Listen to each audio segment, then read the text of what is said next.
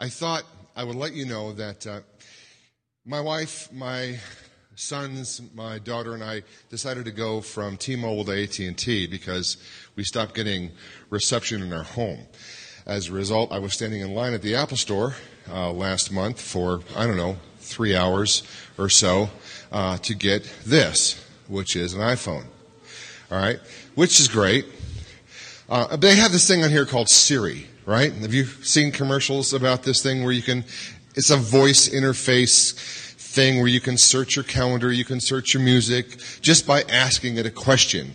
It's kind of like Star Trek, communicator, you can pop it up and say, I want to listen to some John Coltrane. And then next thing you know, your iPhone is playing John Coltrane.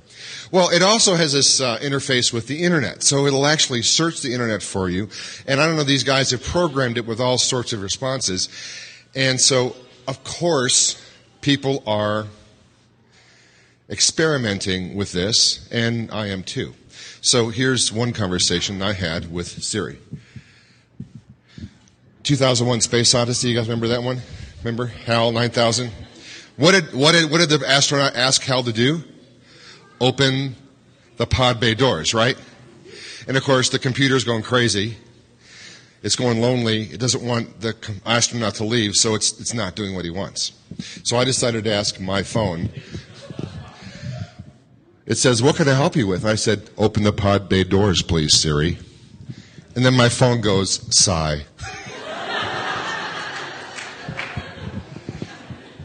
And then I say again, open the pod bay doors, please. And then my phone mimics the computer from 2001 A Space Odyssey and says in a deadpan voice, I'm sorry, Michael, I'm afraid I can't do that. Are you happy now? I was like dying. All by myself. I'm just dying right there, all by myself, with my phone. So I decided to go on to more weighty matters. What can I help you with? I love you, Siri. All you need is love. And your iPhone is what my phone says to me, out loud. And then I decide to go deeper. Can you love me back? Do I what? Do you love me, Siri? My phone says, I'm not allowed to, Michael. These are actual screenshots from my phone. Okay, so then I decided to discuss my sermon with Siri on my phone, and this is what I get. What can I help you with? Siri, do you love Jesus? Siri answers, I suppose it's possible. I say, what do you think of Jesus? My phone replies, I'm sorry, Michael. I'm afraid I can't answer that. So then I decide to go one step a little easier. Do you like Jesus? I'd rather not say, Michael. So I've got either an agnostic phone or an atheistic phone that doesn't want to piss off its master, is what I'm thinking. I've had other conversations with my phone. I don't know. It's a weird and wonderful relationship. I'm wonderful and the phone is weird. Okay. So the question I want to answer tonight is, why do I love Jesus? Why do I, Mike Sayers, love Jesus? I'm going to start with a story from when my eldest daughter was just a toddler, a wee lass. I'm talking like 2-3 years old. She talked very, very early. She was a precocious little kid that way, speaking in similes at the age of 2. And so I could have these conversations with her. I kind of did the same thing with her that I did with my phone. Now that I think about it, boy, that's sick, isn't it? I don't remember where we were, but one day my daughter turned to me and said quite plainly, I love the Lord. And I thought to myself, here's a kid raised in a Christian home, and she's just kind of parroting back the things that she's heard around the house, right? And so I decided to ask her a very, very deep theological question. One, honestly, I think that would stump a lot of grown-ups. And so I asked her, Katina, why do you love the Lord? And then she says, without missing a beat, because he loves me. Oh, I know. It reminds me of a question they put to, I think it was Karl Barth, the great theologian, who when he was asked to distill down all of his great study of the Scriptures, he started singing the little kid's song, Jesus loves me, this I know, for the Bible tells me so. And so what I thought I'd do, I'm not going to really do a sermon tonight per se, but I'm going to read you a prayer from the Apostle Paul. Ephesians 3, starting in verse 14. This is what he prays for the Ephesian Christians and for all of us, I think. For this reason I kneel before the Father, from whom every family in heaven and on earth derives its name. I pray that out of his glorious riches he may strengthen you with power through his Spirit in your inner being, so that Christ may dwell in your hearts through faith. And I pray that you, being rooted and established in love, may have power, together with all the Lord's holy people, to grasp how wide and long and high and deep is the love of Christ, and to know this love that surpasses knowledge, that you may be filled to the measure of all the fullness of God. That you may be filled to the measure of all the fullness of God. That's a huge measure. And that's a wonderful prayer. That God would give us the grace to know how deeply, how widely, how highly, how he loves us.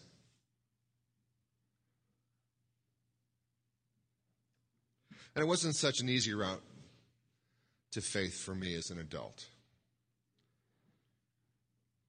I wasn't even sure that Jesus existed. I was much less sure that he was the Son of God, the Savior of the world, the King of kings, the Lord of lords. Even though I was raised in the Greek Orthodox Church, I had to decide whether or not those ancient rituals had any basis in historical reality. I've talked about this before here at Scum, and I've written about it in the book Pure Scum. But if I'm going to talk about why I love Jesus, I have to start here. Finding out if Jesus was real was a matter of truth for me. It wasn't a matter of affection. I mean, it's stupid to love someone or to claim to be loved by someone who doesn't really exist. It would be on the order of insisting that one had a relationship with the tooth fairy or even Santa Claus. When little children talk about these personalities, we smile, we nod, and we indulge their childish imaginations. But if an adult did the same thing, if an adult declared his or her undying love for the Easter Bunny, we wouldn't give very much credibility to anything that person said after that. So the first reason why I love Jesus is because he let me know that he was still alive. I was just graduated from high school. I have been seeking to know the truth about Jesus for a couple years. I really wanted to find out if Jesus was real for all the wrong reasons. I had an agenda, and that agenda included a bunch of things that I knew Christian men and women were not supposed to take part in. I got that from church, at least. And so what I thought I'd do is I'd find out once and for all whether or not Jesus was real. At that point, I wasn't even sure he was an historical figure. For all I knew, there were a couple guys in the ancient Near East who took out some papyrus and a stylus and began just to write it up. And I thought, okay, so who knows about this stuff?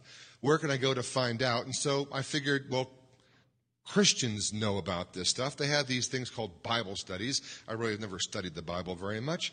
Maybe I'll go and I'll read the Bible along with them and study with them in these Bible studies. And so I went.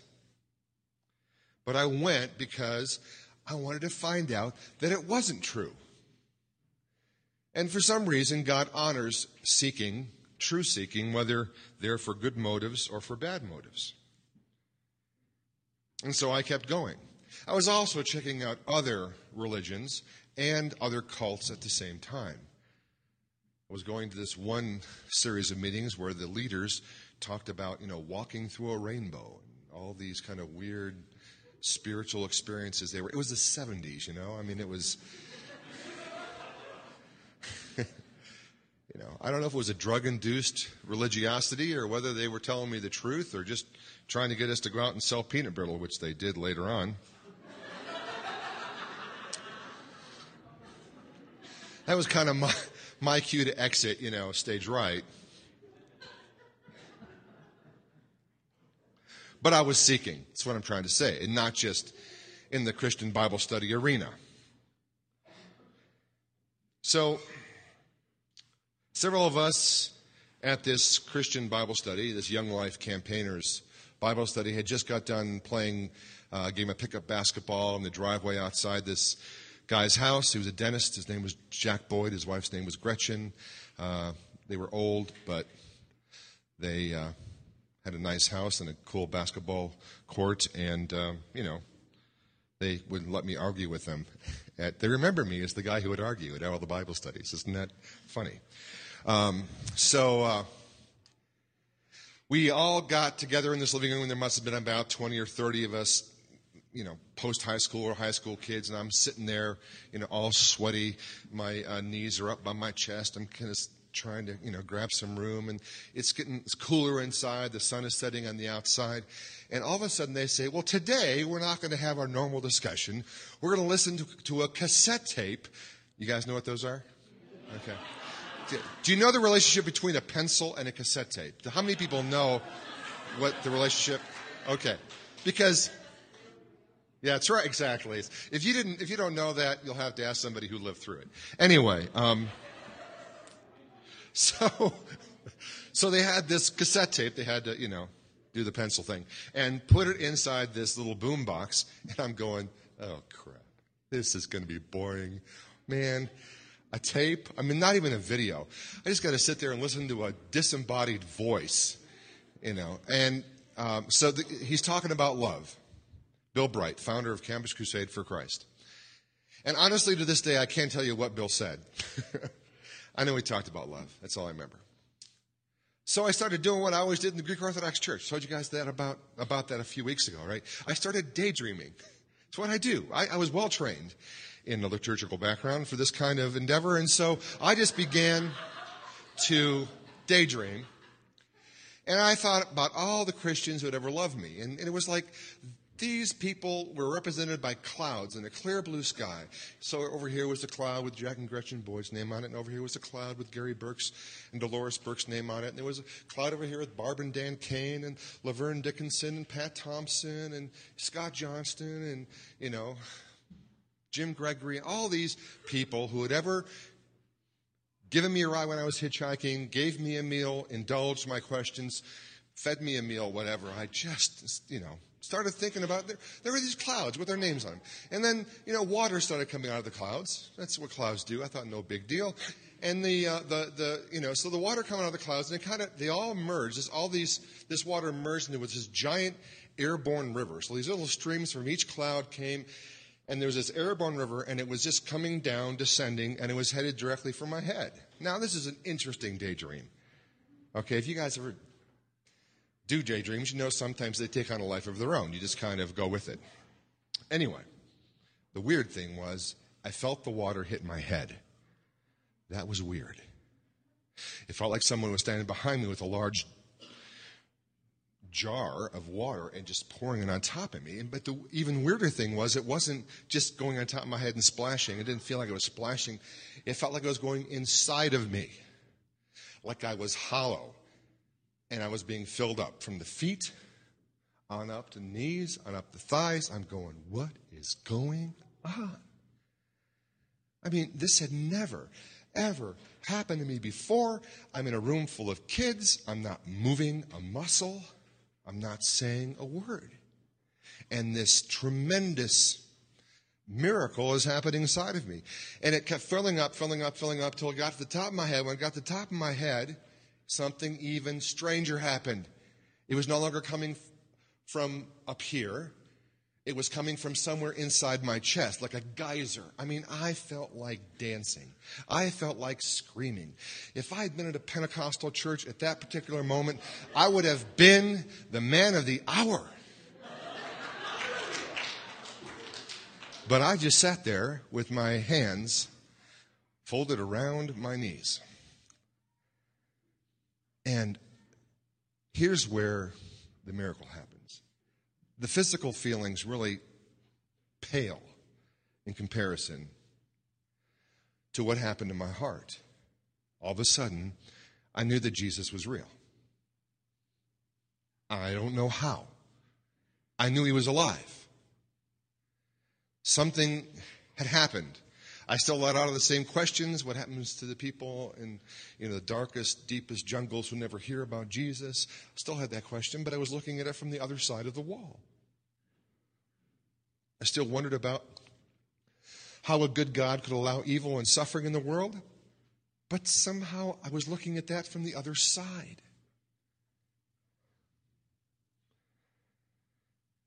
And things began to change after that. This Bible suddenly became like a new book to me, and I could read it and be excited about it and interested in it. It was like a letter being written directly to me. I would read this prayer from St. Paul, and I go, he's praying for me.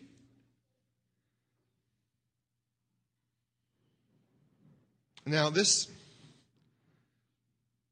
preternatural conversion experience of mine is not the norm. I don't share it very often because it just isn't usual.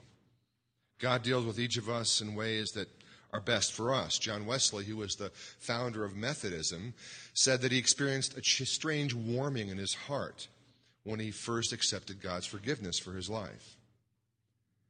C.S. Lewis experienced conversion when he got into his brother's sidecar of his brother's motorcycle. They were going to the zoo. C.S. Lewis gets in the sidecar. His brother gets in the motorcycle. They take off for the zoo. They get to the zoo. C.S. Lewis wasn't a Christian when they left the house, but when the time they got to the zoo, he was a Christian. That was it. I personally think it had to do with his brother's driving. That's my thinking. It's like, a couple swipes, a little too close for comfort, and you are making sure you have fire insurance. Anyway, but yeah. Some people feel a huge burden lifted from their souls. Some undergo a great joy. Some simply see things in a new light. And there are some people who are raised in Christian homes who cannot remember not believing. They've always believed. It's just this kind of steady, progressive maturity in their belief system that occurs. So there's really not enough that can be said about finding out that Jesus is real. If you haven't done that yet, you have to do it. I mean, you really can't love Jesus unless you found out that he's real. It's the basis for a lifelong relationship of love and respect and trust. It would be ridiculous for me to say that I love someone who didn't exist. After that, this Jesus, who truly does exist, began working on my character. He began refining it. He worked on my attitude toward my parents, my philosophy of work. My philosophy before that had been one of ease, safety, rest, not of work. He worked on the way I treated my brothers and my sisters, the way in which I spoke to people. He worked in my view of money. And I love him for this. I love Jesus because he has worked on my character ever since I got to know him. As I look back in my life, I could say honestly that I would not be the man that I am today without Jesus working in my life. And I'll tell you why. It's very simple. It's because I would not have wanted to make those changes apart from Christ. I wouldn't have wanted to do those things. The things that Jesus asked me to do, the way he changed my character, was not easy. Nothing, perhaps, can be so emblematic of the change in my character as the way that I viewed women. I was on a quest before becoming a Christian. And that quest was to lose my virginity as soon as possible. And I didn't care, in some ways, who it was or how it happened. Do you hear the problem with that, girls? I mean, I wasn't thinking committed, loving relationship even. I was just thinking having a good time. And that hurts people. It hurts you, even though you don't realize it hurts women if you're the guy and you've got that kind of attitude.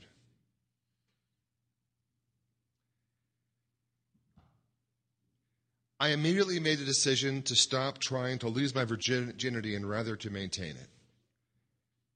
And the reason for the sudden change? Because now I love Jesus. And I wanted to please Jesus more than I wanted to please myself. I still had curiosity about sex. I still had hormones that were blazing at that age. But now there was something stronger. I loved Jesus more than the thought of getting laid.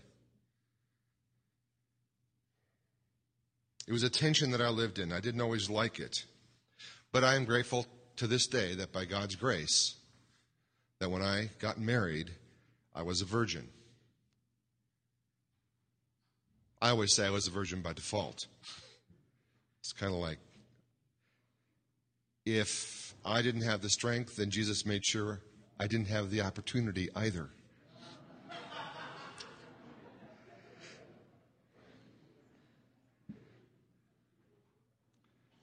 But Mary has even thanked me for that 3 decades into our marriage. And I'm grateful to Jesus for that. I'm grateful that my wife is somehow reassured or comforted to know that I don't compare her to anybody else.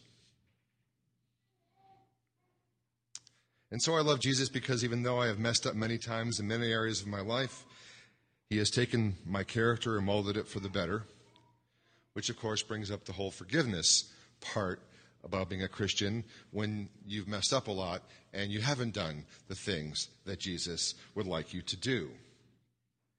And this is another reason I love Jesus, because he always takes me back.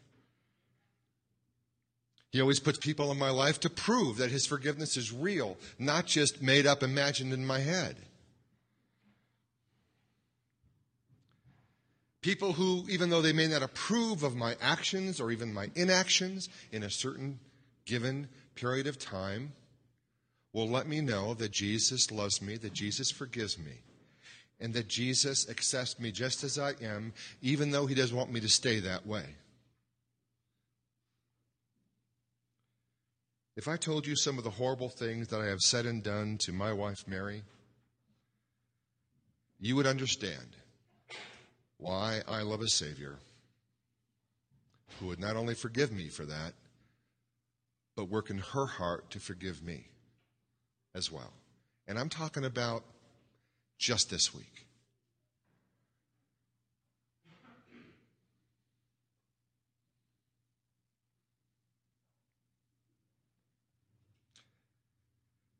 The fact that Jesus will forgive us and encourage others to do the same thing for us is a reason that we all can praise him forever and ever. Because none of us is perfect. And we sin in a variety of ways. It's amazing how many ways we can come up with. I also love Jesus because of the kinds of people that he has put in my life. What's incredible to me is that they're not the kind of people I would normally have chosen. I mean, I grew up with a predisposition toward people who were successful by worldly standards. I talked about that a few weeks ago.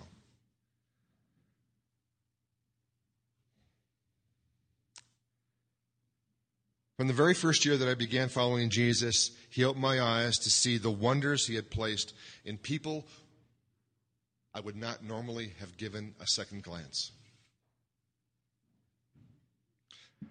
I have been in awe of people from all sorts of walks of life. Now, when I graduated college and was starting to teach high school, it was easy to respect the people that I work with. All of them had college degrees. Many of them had postgraduate degrees, masters, some PhDs, right? They were great people. But the people I went to church with, they were all over the map. Some of them didn't even have GEDs. And what I found was, if they didn't have education, very often God had given them great faith, more faith than I had. They didn't have earthly possessions. They had strength of character. They had kindness. They had compassion that put mine to shame. When I worked in the steel mill, I found Christian guys who worked in the steel mill who believed in God with a ferocity that I frankly just didn't have. When I was a salesman, there were guys, again, some of them uneducated, who could outsell me 3-1. And not only did they outsell me 3-1, no matter how I applied all of my great, vast knowledge and charisma and intelligence, and, they could do it better than me, and they made more money than me, and then they honored God better than me with the money they had. They were more generous to the poor. They gave to charity. And I'm going, you guys are awesome. You're just awesome. I had this thing about businessmen, and about salesmen, and I considered myself somewhat better than them because they were just in it for the money. You know what? The tables are turned. I'm the jerk.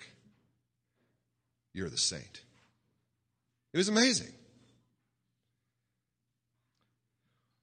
When I was with the advertising agency, I found a boss who had more integrity than I had, even though he was really rough around the edges. I mean, he'd be given to all sorts of crass ways of talking about things. And I would never talk like that around the office. But that man had so much integrity. He took over a company that had hundreds of thousands of dollars of debt. And because he was a Christian man, and he made sure that he paid back every vendor instead of declaring bankruptcy. And I would have taken the easy way out. He spent a decade paying back people that he owed money to, not even him, but the company that was founded by somebody else. I love Jesus because he's put me with some of the best people I've ever known. And as a result, I am the better for it. And I love Jesus because he's put me here with you guys. I mean, seriously, Scum of the Earth Church is the best gig I have ever had. I love being your pastor. I have, searched in my life for vocational fulfillment for 15 years, and I found it here for the past decade. I love Jesus because I've watched him provide a place for my family to live. I mean, we had just moved to Denver. I think I'd made like $17,000 as the father of a family of 4 kids with a wife the year before, and I had a chance to buy a house. The seminary was selling off. I remember talking to the bank president. He said, Mike, watching that loan go through was like watching a miracle. I went, I guess you know what you're talking about, don't you? You see, I love Jesus because he made sure that we had a place to live. I mean, it's right on the edge of a busy street, which I hate. But I love Jesus because we have a place to live. And of course, I love Jesus for giving me a family of my own. I hope that you all can experience that one day. And if you don't, I'm sure that Jesus has something better up his sleeve.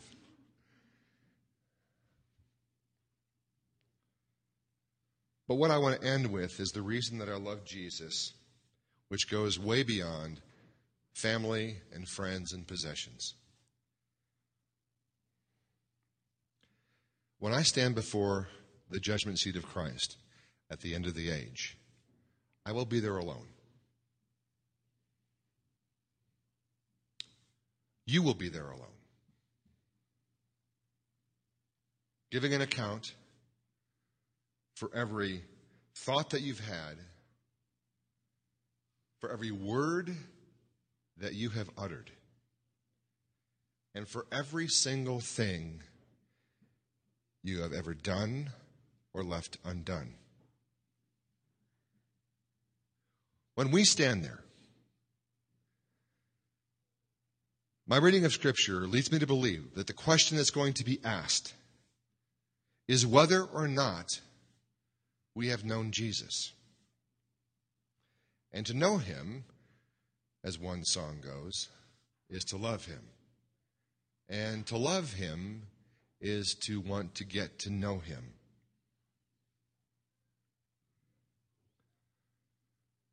Who do I turn to when everything else turns away? When friends turn away, when family turns away, when colleagues at work turn away, when fellow students turn away, when neighbors turn away, when extended family turns away.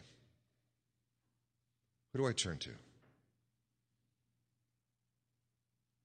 Whom do I turn to when the church, which is supposed to be Christ's body on the earth, ends up being instead an agent of destruction in my life? To whom do I turn when the very group of people who are supposed to represent Jesus to me end up hurting me? Whom do I turn to? I turn to Jesus. Now, I might be wrong. They might be right. But this is the deal. He still lets me turn to him anyway.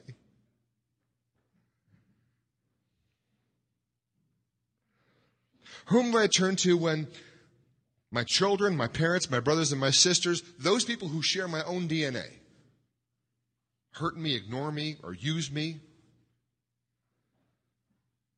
I turn to Jesus. Whom do I turn to when my spouse, the one whom God says I have been made one with,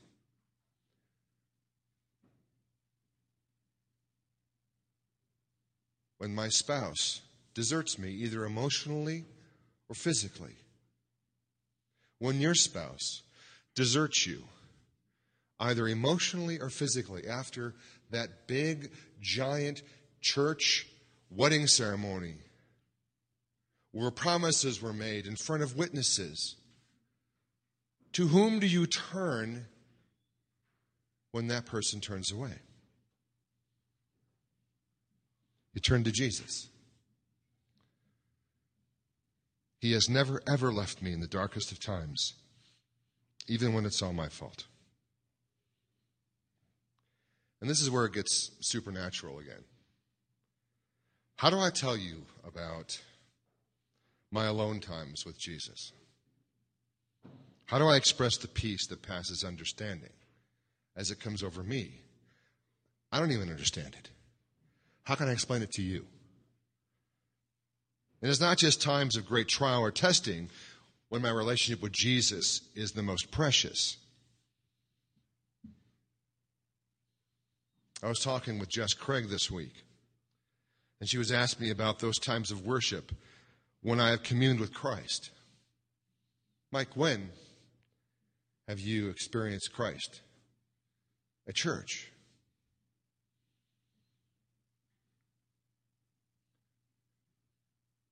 There are times when Jesus speaks to me through a sermon. It could be just one portion of what someone says, and it just kind of sneaks on through all the defenses and just hits me square dab in the heart. And I'm carrying that thing around for the rest of the week. That's happened several times. Or it could be during times of praise and worship. I remember one time I was at a conference and there were a bunch of people singing and praising, and then they were offering prayer in the front, very much like we do back there, but it was right in the front, right in front of everybody. And so I came up and I got prayed for by this missionary from Brazil. And I'm telling you, it was just one of those times where I had to lie down on my face on the carpet and have some Jesus and me time. I didn't care that there were all these people around. It was just one of those powerful times when Jesus wanted to speak to me. I don't even know what he said. It was deeper.